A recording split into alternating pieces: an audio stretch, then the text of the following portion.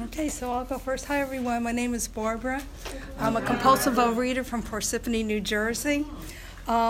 Most of you may know of me. I run a workshop, so some of you may have attended it. I've spoken on A Vision for You a couple of times. Anybody who has like a 75-page file called How I Sponsor, now you can associate the face with the person on that. So I'm not going to spend a lot of time on what it was like. I'd rather talk about what it's like now. And I was going through some of my journals, and I found a writing that I did at the very, very beginning of my joining OA, and I'm just going to use that as my qualifier. It says, someone put a chocolate layer cake in the kitchen. I walked in to look for Johnny and noticed it. Immediately my body is on red alert, ready to pounce on it. All the thoughts and plans I have about what I was going to eat today are out of my head. Instead, my body is excited, nervous, anxious, jumpy, tight. My mind can't stop thinking of it. My mouth is actually watering. I look at the orange, apple, and pear that I plan to eat for breakfast, and am completely neutral about them. Just a few minutes ago, I was very happy with the idea of eating them and knowing how delicious they will taste. But instead, the back of my throat is pulling, my chest is tight, my stomach cramping. I need to calm down, breathe, try to replace the thoughts of eat it now, eat it now, eat it now, with the reminder of what the consequences will be. The fruit will make me healthy and keep me sane. If I eat the cake, I will want more and more, and then I will go to the leftovers from the party on Friday, and then I'll hit the bagels. The consequence will be that I won't stop eating and thinking about food. Stay in recovery. Use the tools. Don't take that first bite. And even as I'm reading it now, it doesn't match that desperation and that urgency that I actually felt in my body and my mind at the sight of seeing that cake and having the obsession kick in and my body react to that. So that's pretty much just my qualifier. Where I am today, my favorite thing in the big book, I have a lot of favorites, is the 10-step promise, because it talks about where I am now, and I'd like to read it to you first person using food. And I've ceased fighting anything or anyone, even food, for by this time sanity will have returned. I will seldom be interested in compulsive overeating. If tempted, I recoil from it as from a hot flame. I react sanely and normally, and I find that this has happened automatically. I will see that my new attitude toward food has been given to me without any thought or effort on my part. It just comes. That is the miracle of it. I am not fighting it, neither am I avoiding temptation. I feel as though I've been placed in a position of neutrality, safe and protected. I have not even sworn off. Instead, the problem has been removed. It does not exist for me. I'm neither cocky nor afraid. This is my experience. That is how I react so long as I keep in fit spiritual condition. And when I try and talk, I try and not sound too preachy, but this part is going to come across preachy. If this is not what is happening in your life as a result of being in these rooms, in this fellowship, whether you've been in here for a couple of months or for years, then either the steps were not done correctly or you're not doing step 10 correctly. Okay, and that has been my experience because I've sponsored over 700 people through this big book. Many of them who have made it to the other side of step 12 teach other people how to do this and have this unbelievable life and have neutrality around the food. I can go anywhere and see the food, and while my allergic reaction still has my mouth water when I see the food, the thought of eating it or that desperation that I have to eat it or I'm going to die is no longer there. As this promise says, I can go anywhere and be safe. The food can be there, and I just look at it as if it's like art because the food really is very beautiful. Pre-programmed the food I thought was my solution. Okay? I thought it was a problem, but it was really my very, very bad solution. Every time I felt uncomfortable in my own skin and I triggered that fight or flight that said I have to eat or I'm going to die, I would run to the food for comfort. I never realized that. What happens with doing this work, and especially doing step 10, I replace my bad solution of eating tons and tons of food, especially the foods I'm allergic to, white flour and sugar, and I replace that with running to a higher power who will never, ever hurt me, and is always, always there for me. So what I want to talk about very quickly is just how I got to this part where I actually made it to step 10. Okay, so some of you know my story, so I won't go into the whole thing, but I will talk about doing the steps. Okay, so I'm in OA, and I ask someone how to do the steps, and this well-intentioned woman tells me the way to do the steps is to write a life story and look for common threads. So I do this, and I come up with 3 character defects. I'm a jealous person who's unloved and unlovable. That weekend, I go to a retreat, and the first meeting on Friday is open sharing, so I raise my hand and share that I just did my steps, and I have these 3 character defects. Turns out there was a woman there who had brought her recovered alcoholic boyfriend with her who came up to me after the meeting and said, if you only have 3 character defects, you probably didn't do the steps correctly. And then he offered to spend the whole rest of the weekend through Sunday lunchtime taking me through this book and teach me how to do the steps properly. As a result of doing that, every area of my life has changed. Pre-program, there wasn't one area in my life that was going well. I didn't have peace of mind. I would go to sleep at night and think, how dare they say this to me? This is what I should have done instead. Here's I'm going to retaliate later on. My mind never shut up with how other people had hurt me and what I was going to do to get back at them. Didn't have good health. Couldn't make it up a flight of steps without huffing and puffing.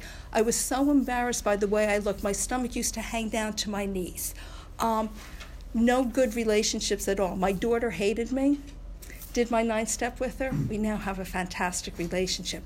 But the only people who were in my life were 2 eating buddies that we just hung around and bitched and complained about how terrible the world was while we shoved all the desserts in our mouth. Finances were terrible. I worked 2 full-time jobs, couldn't pay my bills, dated guys I didn't like, had them stay over, and while they were sleeping, I would steal money out of their wallets to pay for my electric and phone bills. No worthwhile goals. Find the perfect guy who would save my life, and also like win in Atlantic City or bingo. Those were the only things that would temporarily, in very short period of time, make me happy. And I never was someone who liked myself or felt comfortable in my skin. And what this program did, it put me back to who I was born to be. Someone who's kind, caring, loving, fits into society, gives and gets love, and not just focused on myself.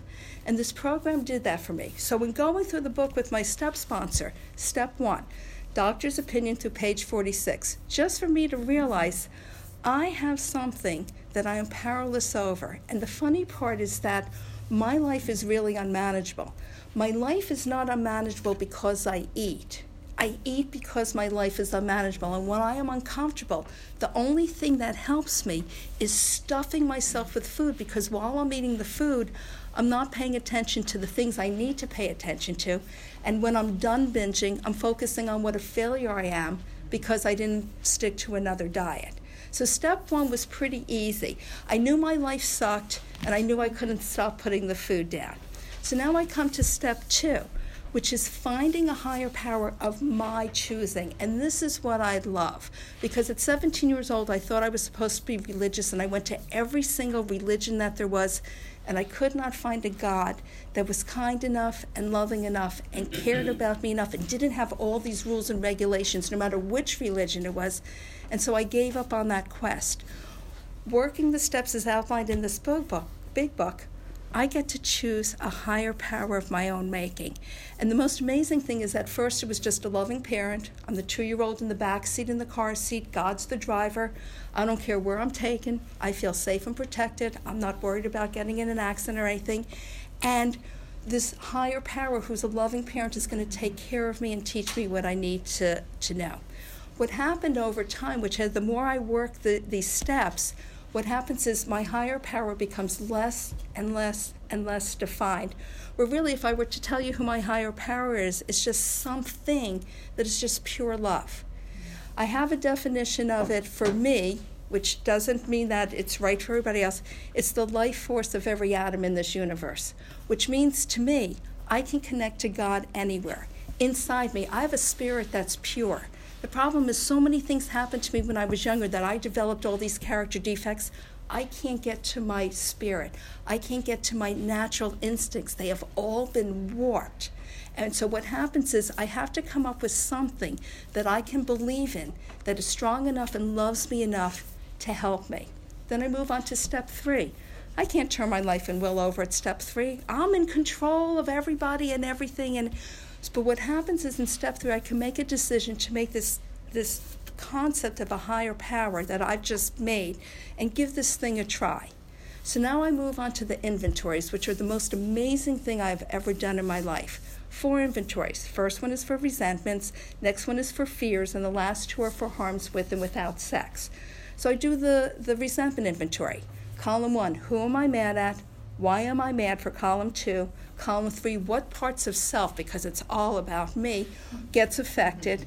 And then I do columns 4 and 5, which are amazing. Column 4, how did I get the ball rolling in this? And then column 5, what character defect allowed me to do that? And what happens is in doing the inventories this way, I get to realize there's a line in the book that says, our troubles we think are of our own making. Well, my column 4 is how I did that. The funny part about this is one of the things that I've learned after 19 years of doing this and teaching so many people, there is only one character defect. I am egotistical. It's all about me and what I want and what people should do for me and, and about me and listen to me. And what happens is that egotistical plays out in 5 main character defects: selfish, self-seeking, dishonest, inconsiderate, and fearful. And then those 5 combine into millions: mean-spirited, people-pleaser, jealous, all these other things that come into play, thinking they are protecting me when all they're doing is causing me harm and everyone around me. And I don't get to realize that until I do these inventories and see on paper it's the friggin' character defects. It's not the people that I've been blaming forever. It's my behaviors based on my thought pattern. So now I do the fear inventory. Column 1, what am I afraid of? Column 2, why am I afraid? Column 3, do I realize I'm afraid because I'm not relying on my higher power? Again, column 4 and 5, amazing.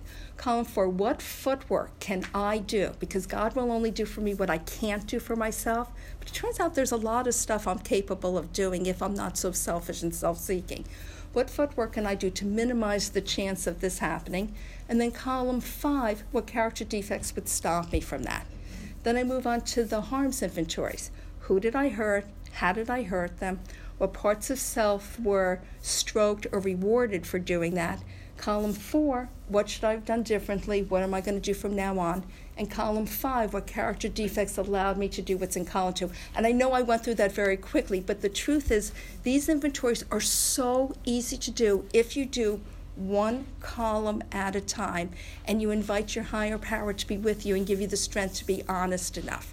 So now I move on to step 5. I take, for me, 17 pages of resentments, 8 pages of fear, and 82 pages of harms because my number 1 character defect is mean-spirited. I'm going to hurt you before you have a chance to hurt me so that you can't get close to me. I'm going to make sure that I do stuff that's so inappropriate and so unlikable that you won't come near me. And so I take all of these, and I don't spend hours with my sponsor talking about everything everybody did to me. It doesn't serve any purpose to continue blaming everybody else. What I do is I take all these things, and I tell him the exact nature of my wrongs, which are my character defects. So I start reading this almost 100 pages of just character defects from column 5. Lazy, lazy, lazy, lazy, mean-spirit, mean-spirit, mean-spirit, dishonest. There were like a couple of others. I had 47 total, but there were 5 main ones: mean-spirited, judgmental, lazy, dishonest, and jealous. And what I found by doing that, without telling the stories in between or deviating from the exact nature of my wrongs, this is my story that I'm telling my sponsor. My life sucks, and it sucks because I'm mean-spirited, judgmental, lazy, dishonest, and jealous. And once I do that, then I tell him my deepest, darkest secrets, because we're only as sick as our secret. And then I move on to step 6. After an hour following the directions in here of making sure I did the work properly and connecting with my higher power. So now step 6, do I want these removed? Because I haven't told the stories and done everything else, what happens is I get to realize it's the friggin' character defects. Of course I want them removed because I don't want the consequences anymore. It's not till you get to 10 that you really do, yes, I really want these removed. But a cursory step 6 does it. And if I want that, then what I do is I make a list of all these character defects. I look at them. Do I want them removed? Yes. And even though lazy appeared and mean-spirited appeared so many times, only gets listed once. So now I move on to step 7, and I take that list and I put down my opposite of each of them. How do I behave when this character defect comes into play? And that's my opposite. And I start asking God to remove the defect and teach me to be the opposite. And every opportunity I have to act as if I'm that opposite, I take. Okay? And it's the most amazing thing to realize how often a character defect comes into play and how often I would normally do something that would cause harm to someone else that they have to retaliate. No wonder my life sucked, okay? I was causing wreckage everywhere I went. So then I move on to step 8. I have my list of who I harmed.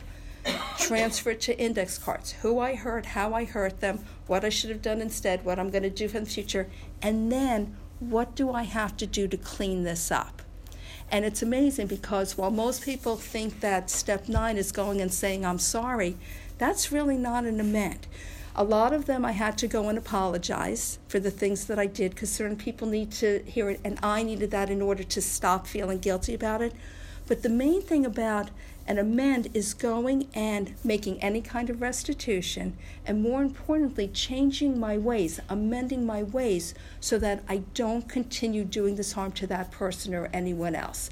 And that's the most amazing thing, because then it brings me into step 10, which then now that I've done 1 through 9 properly, I have gotten rid of all the stuff that made me need to run to the food. But how do I stay clean?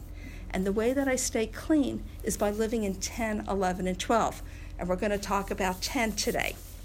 So what I made up 2 little signs. You want because me to put them up? Yeah, if you won't be able to read them because they're actually too small on the floor here. But so I'll read them to you. But what I want to do is read the instructions for step 10 first. Okay? It says, this thought brings us to step 10, which suggests we continue to take personal inventory and continue to set right any new mistakes as we go along. We vigorously commence this way of living as we cleaned up the past. We have entered the world of the Spirit. Our next function is to grow in understanding and effectiveness. This is not an overnight matter. It should continue for our lifetime.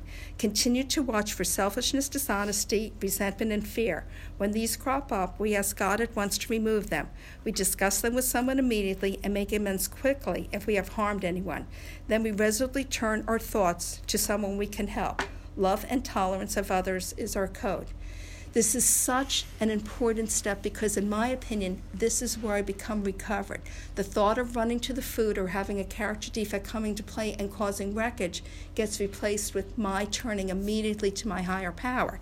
It's 1 paragraph, but it's so powerful. It's just like 6 and 7. They're each just 1 paragraph, but those are the transformation steps. If I just say that 7-step prayer and I don't do anything else, I'm never going to change. In step 10, which is 4 through 9, every time I do that 7, I change the pathways in my brain that are an automatic reaction to bring in a character defect or eat the food. And that pathway gets destroyed and a whole new, gentler one comes in. So what I want to do is talk about 2 things that are in here. Okay, so the first one is continue to take personal inventory when we're wrong, promptly admitted it. So it says, continue to write any new mistakes as we go along. It also says when these crop up, we ask God at once to remove them. We discuss them with someone immediately and make amends quickly. So the thing that I want to point out is that a lot of people in OA think that step 10 is part of step 11, that I do it at night. The thing for me is that step 10 is where God teaches me lessons in that moment. And if I don't learn the lesson in that moment, I lost the opportunity to change. So for me, using the words promptly at once, immediately, for me means immediately, at this exact moment, instantly, straight away, presently, directly, quickly, instantaneously, promptly, speedily, right now. In the moment that I'm driving to work at 7 o'clock in the morning and someone cuts me off, and my automatic reaction is to beat them, curse, and give them the finger, instead of doing that, I have the opportunity to connect with God and learn to be patient and kind and just be grateful that the person didn't hit me. If I wait till 10, 11 o'clock at night to do this, I've lost the opportunity to learn how to be those things. And once I hit step 10, God is teaching me lessons almost, when I first started doing step 10, I had to do it like 30 times a day. As the lessons were learned and the character defects diminished or removed, I don't have to do it as often. It's 19 years later. I still have to do step 10s, but they're not as dramatic as they were when I first started. The other part that I really want to talk about, because I think this is really important, is the part that says, continue to watch for selfishness, dishonesty, resentment, and fear. These are character defects. The next part says, when these, meaning the character defects, crop up, we ask God at once to remove them, remove the character defects. We discuss them, the character defects, with someone immediately and make amends quickly if we have harmed anyone. So for me, we discuss them means I call someone just to discuss the character defects. I don't go into the story that got me upset. I don't repeat all the stuff. I don't have a step 10 buddy. I don't have a step 10 train. I don't have a bunch of people except maybe my sponsor that I call and say, hi, it's Barbara. I was just jealous and mean-spirited. Because the more I tell the story, that's when the resentment starts. And every time I repeat it, I become more right, they're more wrong, and then I'm justified in being angry. I can't afford to be angry. It will make me go back to the food, and it will bring back my mean-spiritedness, and I'm really good at destroying people. I had a really good teacher, my dad. I mean, I can do stuff to your face or behind your back that will really destroy your life because I'm really good at that. And what this book teaches me is not how to stop drinking, drugging, eating, gambling, sex, and everything. It's a book on how to get rid of the things blocking me off from my higher power, how to connect to this thing, and then stay surrendered to it. And the more that I rely on people or things of this earth, I'm shutting God out. So if I have to do a step 10 and I don't go to God and learn to do the opposite with His help, because I tried for 45 years to be different and I couldn't. The minute I hooked up with this thing, with this higher power, miracle after miracle after miracle started happening, and everything in my life started getting better. If I continued to rely on people for their suggestions, because if any of you called me and said, which I get a lot of times, can I give you a step 10? And I say, no, but let's talk about the character defects.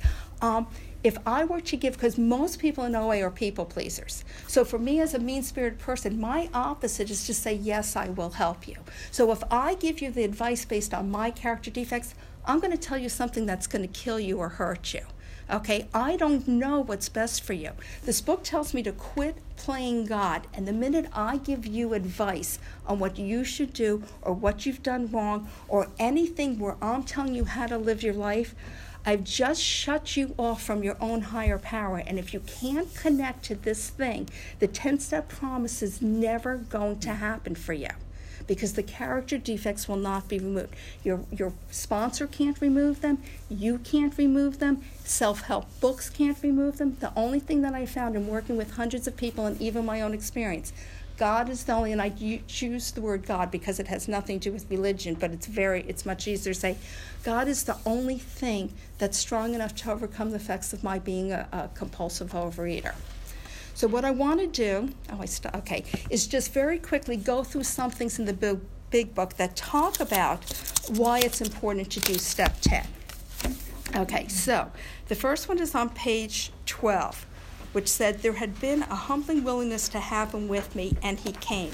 But soon the sense of his presence had been blotted out by worldly clamors, mostly those within myself. I am the problem. I become restless, irritable, and discontent, and I don't know how to get out of that. And either I eat, or I do a character defect which hurts somebody, or both. And so step 10 is where I learn not to have the character defect come into play, and I learn not to run to the food. On page 13, I was separated from alcohol for the last time. I tried my whole life to stick to a diet and couldn't. And because of connecting to God, and step 10 is where 9 I get a glimpse, 10 is where I really connect. What happens is I get separated from the food and I get separated from the behaviors that make me want to eat. And that's through step 10. Another one says on page 19, we feel that elimination of our drinking is but a beginning, okay? Food is not my problem. It never has been. I have to do more than just stop eating, because when I stop eating, I've gotten rid of the only solution that I know, and step 10 teaches me a whole new solution. Page 27. Ideas, emotions, and attitudes were once the guiding forces of the lives of these men are suddenly cast to one side, and a completely new set of conceptions and motives begin to dominate them. This is what the steps do. They change the way I think. My thought patterns are the precursor to everything I say, do, think, how I act, how I react. And what happens is by doing this work, instead of having the automatic reaction of a fight or flight kicking in and my brain and my body going nuts, what happens is I get a few seconds to pause. And that's where the recovery comes in, because then I can make the decision, which I never had the power to do before. Do I turn to God or do I act inappropriately? And the more I do step 10s, the more I keep turning to God, because the truth is, from my own experience, He has never let me down. And when I follow Him, which we talk about step 11 later, no one gets hurt, including me. When it's my will and my reactions, everyone gets hurt and nothing goes well. Page 635, which is probably one of the most important parts of this book. So we shall describe some of the mental states that precede a relapse into drinking, for obviously this is the crux of the problem. To be a real compulsive overeater, I need two things. I have to have an allergy of the body that gets triggered, and I have to have the obsession of the mind. If I only have one or the other, well then I hate to say it, I'm a hard eater. I can stop on my own. If I just have the obsession, I get mad at my boyfriend, I eat some ice cream, the next day I can go right on it. It's because I haven't triggered an allergy. If I only have the allergy, I don't care about eating this stuff. All of us know people who are allergic to peanuts. They don't eat a peanut no matter what, because they don't have the obsession. They know the consequences, and they don't spend minutes, days, hours, years trying to think of a way that they can eat a peanut sanely. I have spent 45 years of my life in the first couple of weeks in OA still thinking I can eat this stuff safely when I can't. And what the rest of this chapter, more about alcoholism, does, talks about the crux of the problem. There are 4 things that make people relapse, and this chapter talks about 3, and one of them is just from my own experience in seeing people. The first one and the foremost is that I become restless, irritable, and discontent, and I don't have a way out of that. Step 10 is the way out of it. The second one is that in that moment, I don't think about or care about the consequences. I'm getting married, I want to fit into a gown, the food is there, I've been dieting for weeks, the food is there, I'm eating it. I go to dance the first dance with my husband, I've eaten so much and my waist is like a chipmunk, it expands as I'm eating. I lift up my arms to dance with him and I ripped the sleeves out of the dress. Okay, and it was my sister's dress and she was really mad. I don't care about the consequences. The third thing is that I get to a point where I think I can do this without God. This book tells me if I am a real alcoholic, a real compulsive overeater, I cannot do this on my own. I need God. And at some point, if I start thinking, I've been doing this for so long, or I'm the one performing these miracles, if I become arrogant and think I can do this on my own, I'm a goner. I will pick up the food at some point. And then the fourth thing that I found is unfinished amends. Not the ones that you can't make because someone is dead or would cause harm, but the ones that you say, oh, well, I'm not doing that. I'm not giving that money. These people hurt me more. The unwillingness to do an amend is another thing that'll cause people to relapse. Okay, next part is on page 43. There is virtually no other solution. Once more, the alcoholic at certain times has no effective mental defense against the first drink. His defense must come from a higher power. And you'll hear people in the room say there are no musts in the book. This is a suggested program, but once you start doing this program, you must do everything that this book says, because it's not like you do some of the work and get some of the rewards. If you are not moving forward, you are moving backwards. And the only way to keep moving forward is to do all the steps Get on the other side of 12 and start working with as many people as you can. Next, page 44. You may be suffering from an illness which only a spiritual experience will conquer. The only way that I have found to get a spiritual experience and not a religious experience, because for me spirituality is being connected to God, having a relationship, and no one tells me what I have to do to have God be in my life. And that's not me dissing religion. It's just a distinction I have. I can be sitting on the toilet talking to God, and he's happy that I'm paying attention to him. I don't have to, like for my religion, fast for Yom Kippur to be there. I don't have to go to confession. I don't have to bow down 3 times to these. Not dissing any religion at all. If that's your belief system, you're allowed to have your own higher power. But I found that I need to be spiritual. And what it conquers is not my physical allergy. If I eat an apple turnover or a piece of 7-layer cake, my body is going to scream, give me more now.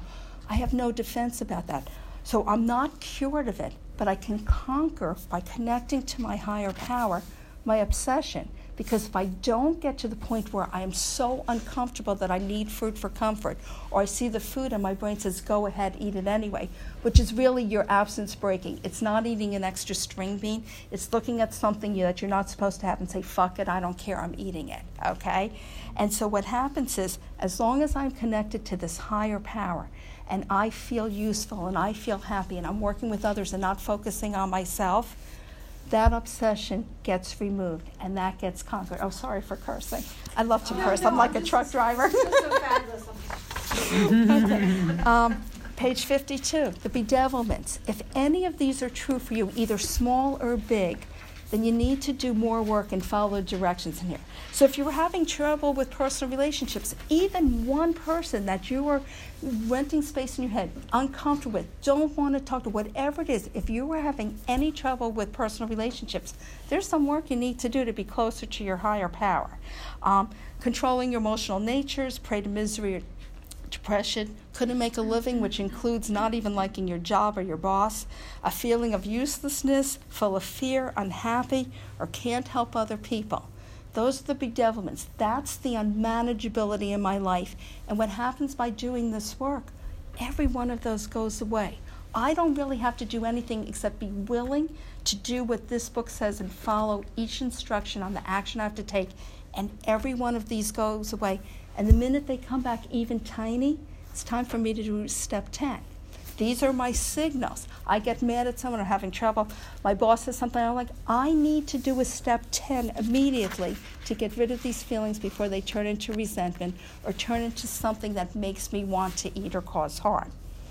Page 62. Love this line. So our troubles, we think, are basically of our own making. This is such a line of hope, because if I'm waiting for my husband, my boss, my friends, the other drivers to change in order for me to be happy, I will never, ever be happy.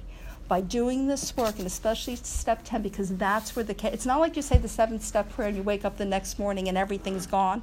It takes a lot of work and a lot of time for these to diminish or be removed, and that's in step 10.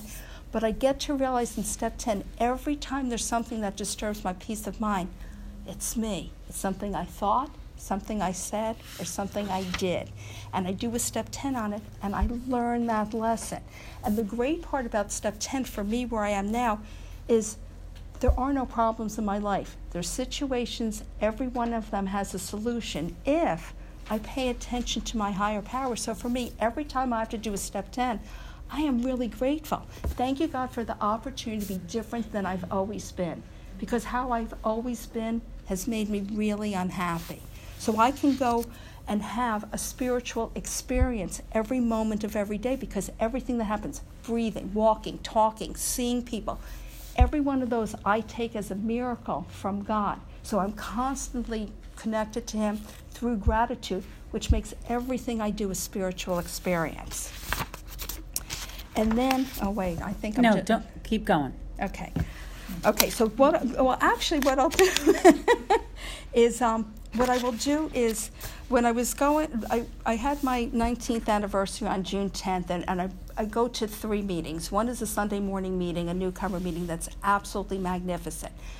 And the guidelines for that meeting in the Monday night is you can only talk if you have the experience on what we are talking about. And if not, you can ask questions. There's crosstalk, and the questions are so amazing. And up in our area, because we have so many people who have followed the directions in this book, big book, who are recovered, because this book promises me I will be recovered from a seemingly hopeless disease. And what happens is that people ask questions that are amazing. You know, I've been in the rooms for 20 years, and now that I've done the steps, the people are treating me like a leper. How come I can't pray for myself? You know, like the questions become so unbelievably amazing, and they guide the answers that really help people. And that's our Sunday morning meeting. Christine started these 2 meetings because we went to meetings where everybody just complained and said it was just too hard, and I can't stay abstinent, and I hate my husband, and my kids did this, and that doesn't help anybody who really wants to recover. So she set up meetings and we even had a day of transformation where it was every half hour, all day long, people who had done this work talking about how great their life is as a result of doing that. For me, that works so much better for me. I need to see that this book and this program really works, and I didn't get to see a lot of that because there weren't a lot of people who were taught how to do this.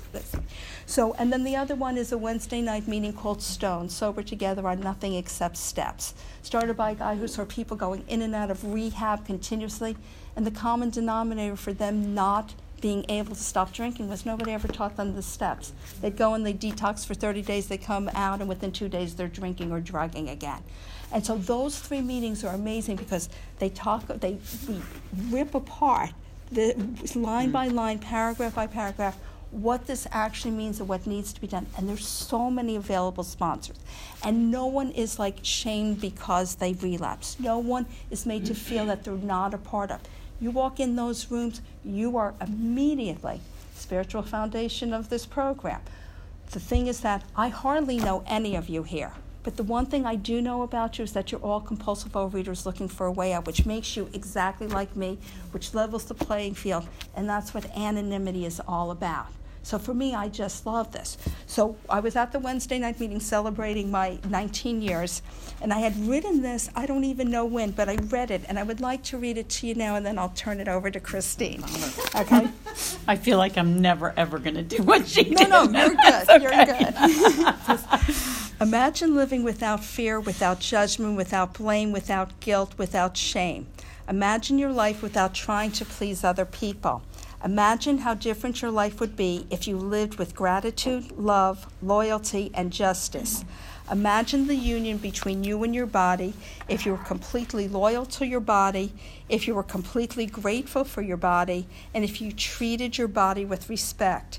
Imagine being happy. Imagine living with this kind of freedom.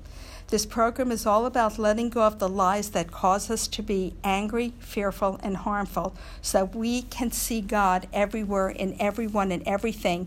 And once we can see that, we don't have to search for God because we know He's already here and will never let us down.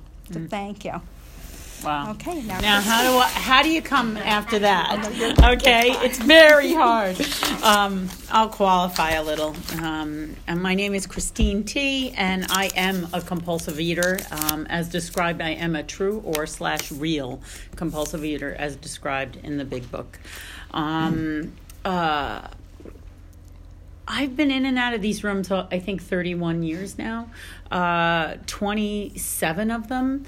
I would come in, and I went to meetings that basically really didn't work the steps. Just, meeting makers make it, just stay abstinent no matter what, all of the slogans. I used to ask to do the steps because I could only make it a year, and I'd start to really shake, and I'd ask, what do I do? What do I do? I'm going to eat. I wouldn't say I was going to eat. What do I do? What do I do? And they would say, you don't have to work the steps. Don't worry about it. I wasn't even told to do a story. Just wait 7 years. The 7-year thing is like crazy.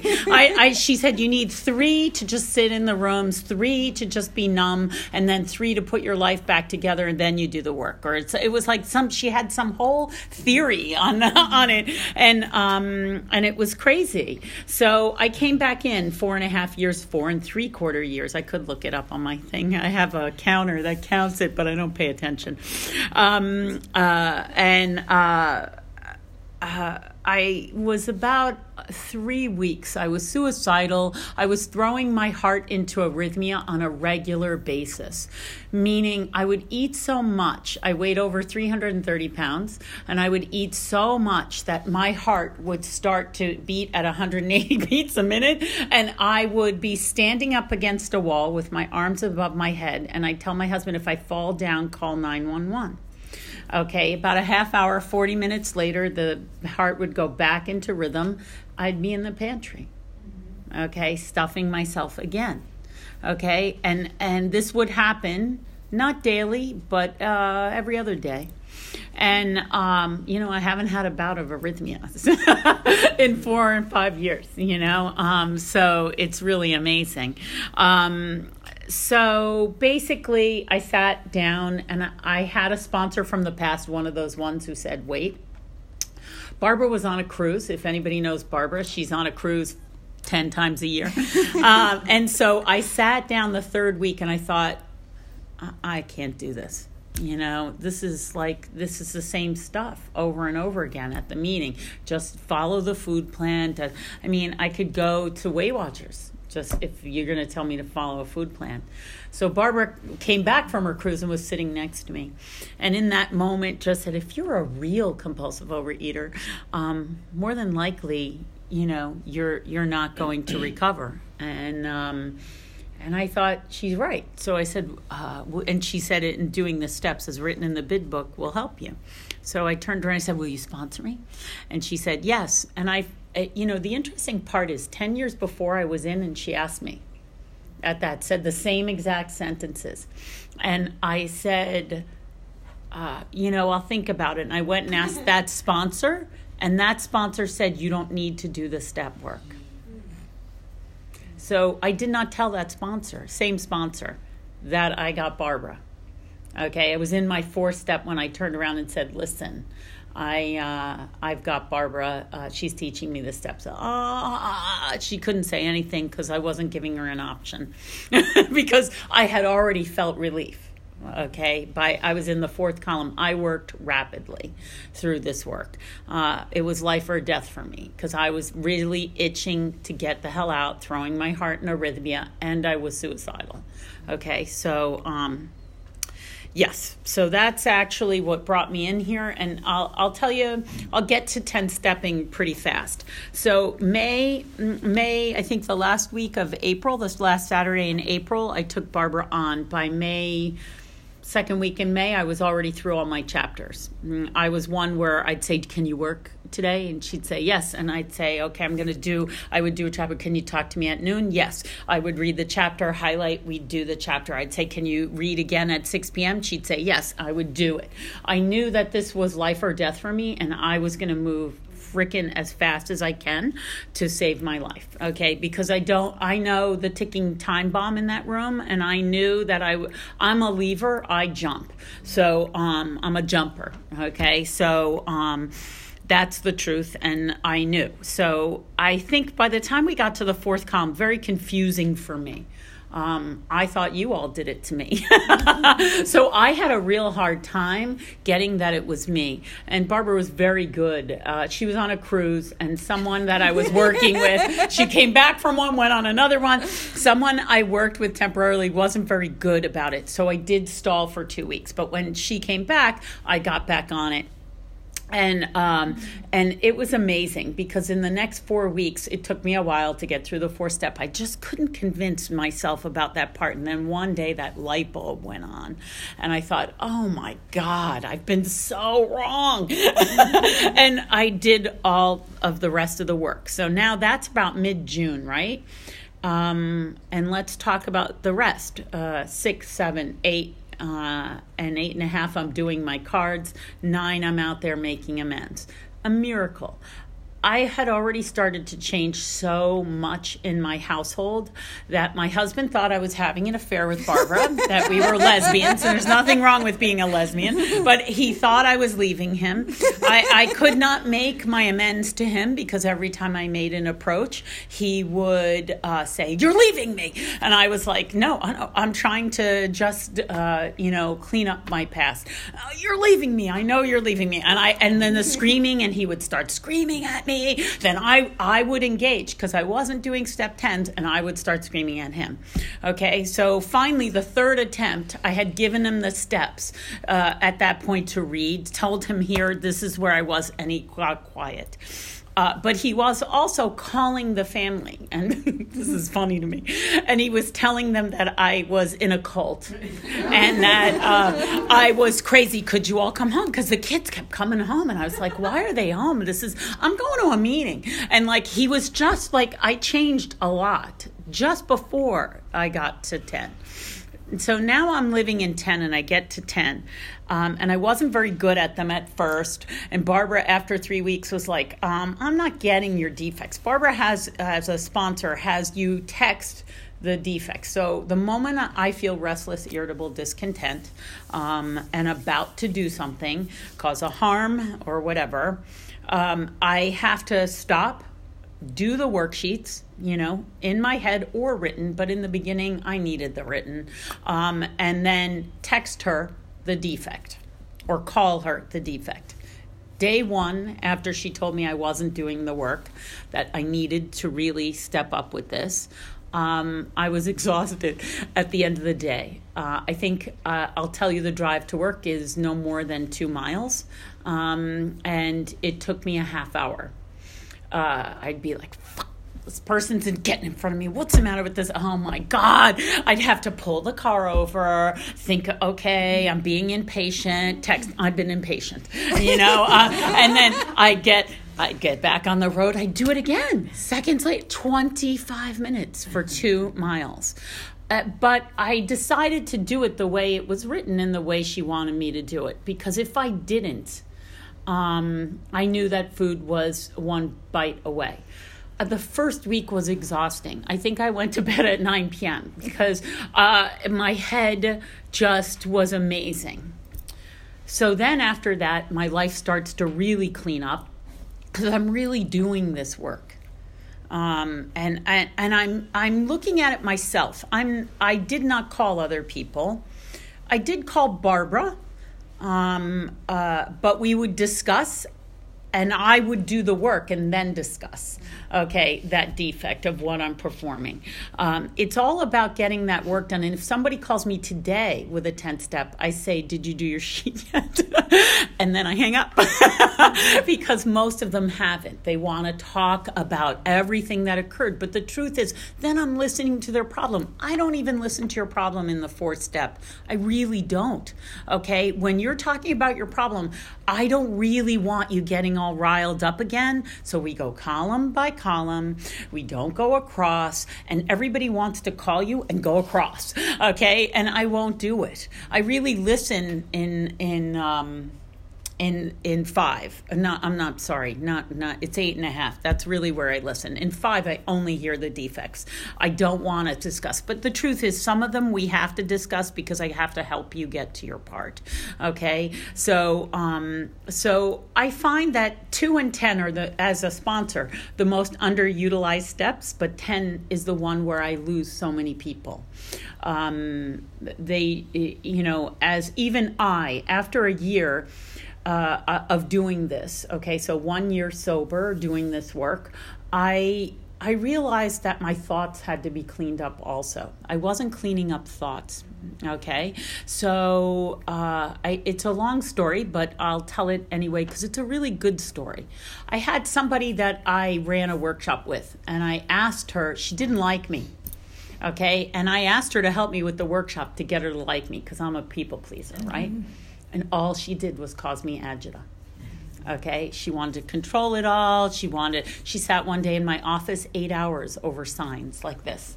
Okay, and I was like, Barbara, I don't know. Barbara goes, how'd you get the ball rolling? I don't know. Oh, I asked her. I asked her to help me with this workshop. Oh my God, that people pleasing. You know, if I wasn't a people pleaser, God, stop me from people pleasing. Teach me that it doesn't matter if someone likes me, right? So, after the first workshop, she comes to me and this woman and says, you'll be a failure without me. I'm quitting and you're going to fail. And I thought to myself, okay, I was really angry at her, so I got to clean this up. This is a year. I've got to clean this work up, right? So I clean it up. I call Barbara, and Barbara said, it's time, meaning I need to take care of this. I need to stop people pleasing. It's time to let go. I called her. I said, thank you so much for helping me with it. And And she goes, you don't want me? I said, no, I'm going to be okay. Thank you. You've been a great help, and I really appreciate it. Now, 1, 2, 3 days later, or the next day, all I kept doing in my head was going, why doesn't she like me? Those are thoughts, okay? I didn't realize how deep this disease goes, and those thoughts dominate my whole day. Why doesn't she like me? That is the day where I have to tell you, I really, really did step 10s. I might have been doing them for a year, okay? But they were just things that were really the big things, okay? When I really started to do them that day, because the majority of my issues are in my head. Okay, they are not the physical thing that becomes the big thing. It's just the thought, she's an asshole. What? That's wrong. I cannot think that she's an asshole. I have to stop the thoughts. Why do I think she is? It's my ego that got bruised somehow, and I have to figure out why. And for me, my core fear, which is after I did all this work, is abandonment. There isn't a 10-step I do today that doesn't come back to that fear. Okay, there isn't one that I don't do. And that's the most amazing thing. We did one in the car this morning. I did one with her in the car. It always comes back to that main core thing. But I'm not, she did it so well. I cannot go where she goes. But that's okay. I want to go through what it looks like doing a 10-step in my head and things.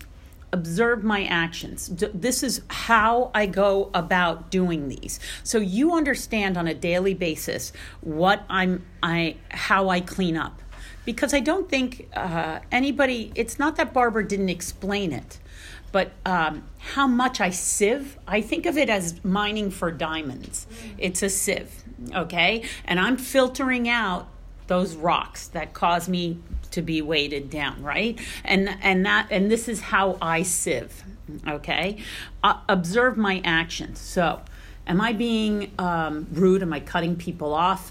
Am I running towards the register to get in front of somebody because I don't have time? And, all right, there's my actions. Observe my thoughts. This is major. I don't think I really realize that a lot of my sponsees don't realize that the thought is really the beginning of the rest of the harms and things. And that's major. So if I had a harmful thought, I catch it before it turns into a decision or an act. If the thought is about the future, I ask myself, is it practical or helpful? Okay? Because even daydreaming has to be cleaned up for me. Okay? If I think about the past, I ask myself if it's compassion. All right. Okay. So compassionate. Time for step 10. Observe my impulses. I am an impulsive person, especially with my husband. Since I've done this work and I changed so much, my husband has come into program, and he actually comes to the OA meeting, but we both go to the Stones meetings, and he He's my button pusher, so I am very reactive with him, still impulsive, and I have to. This is a lifelong thing. This isn't something that, a lot of the little ones cleaned up fast, okay, but there's a lot, especially with him. We work together. We see each other 7 days a week, 24 hours a day. He comes to program with me. It's like we just know. And sometimes, and I'll describe one later, he'll just hit me and boom, it's so fast. But I actually fixed that this week for the first time, and that was a miracle. Observe my emotions. I am an emotional person, highs and lows, but not so much anymore. That's really, I cry a lot. I started to cry twice when Barbara was reading because it really is a miracle, and my whole life is so, so different that I've never really thought I could live this way, and I live so free from self today. It's just a miracle. Observe any hopes for the future as they arrive. I have a lot of people who live in the la-la fantasy world. I have one that imagines each man in love with her. She's getting married. She's walking down an aisle. This is a man. She's married, okay, but she's looking at another man, okay, in a fantasy that she's going to get married there in 2 years, okay.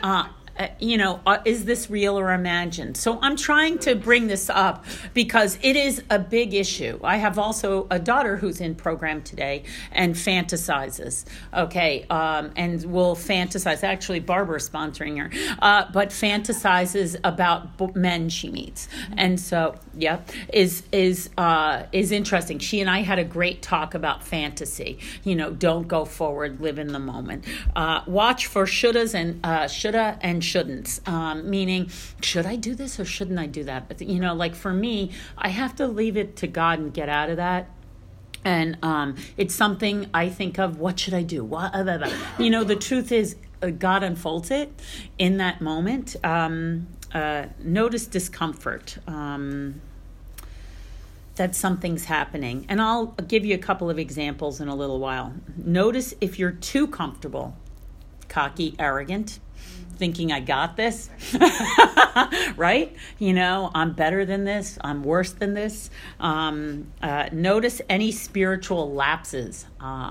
Disconnection. Isn't that a step? That's why, that anger disconnects me immediately. Any thoughts of being pissed off or about somebody even disconnects me. I know more than God. This person's an asshole, and it's not true. Okay. Give your full attention to what you're doing. This is a major one for me.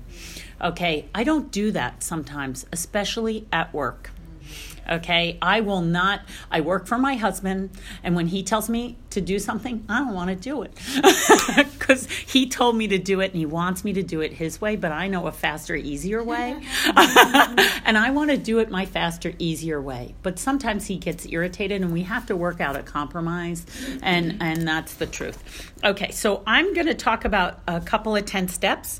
Okay, go ahead. I'm going to have you stop. So do you want to change the recording now? Before you go to the examples, okay. do that. Okay. I'm going to give you the week.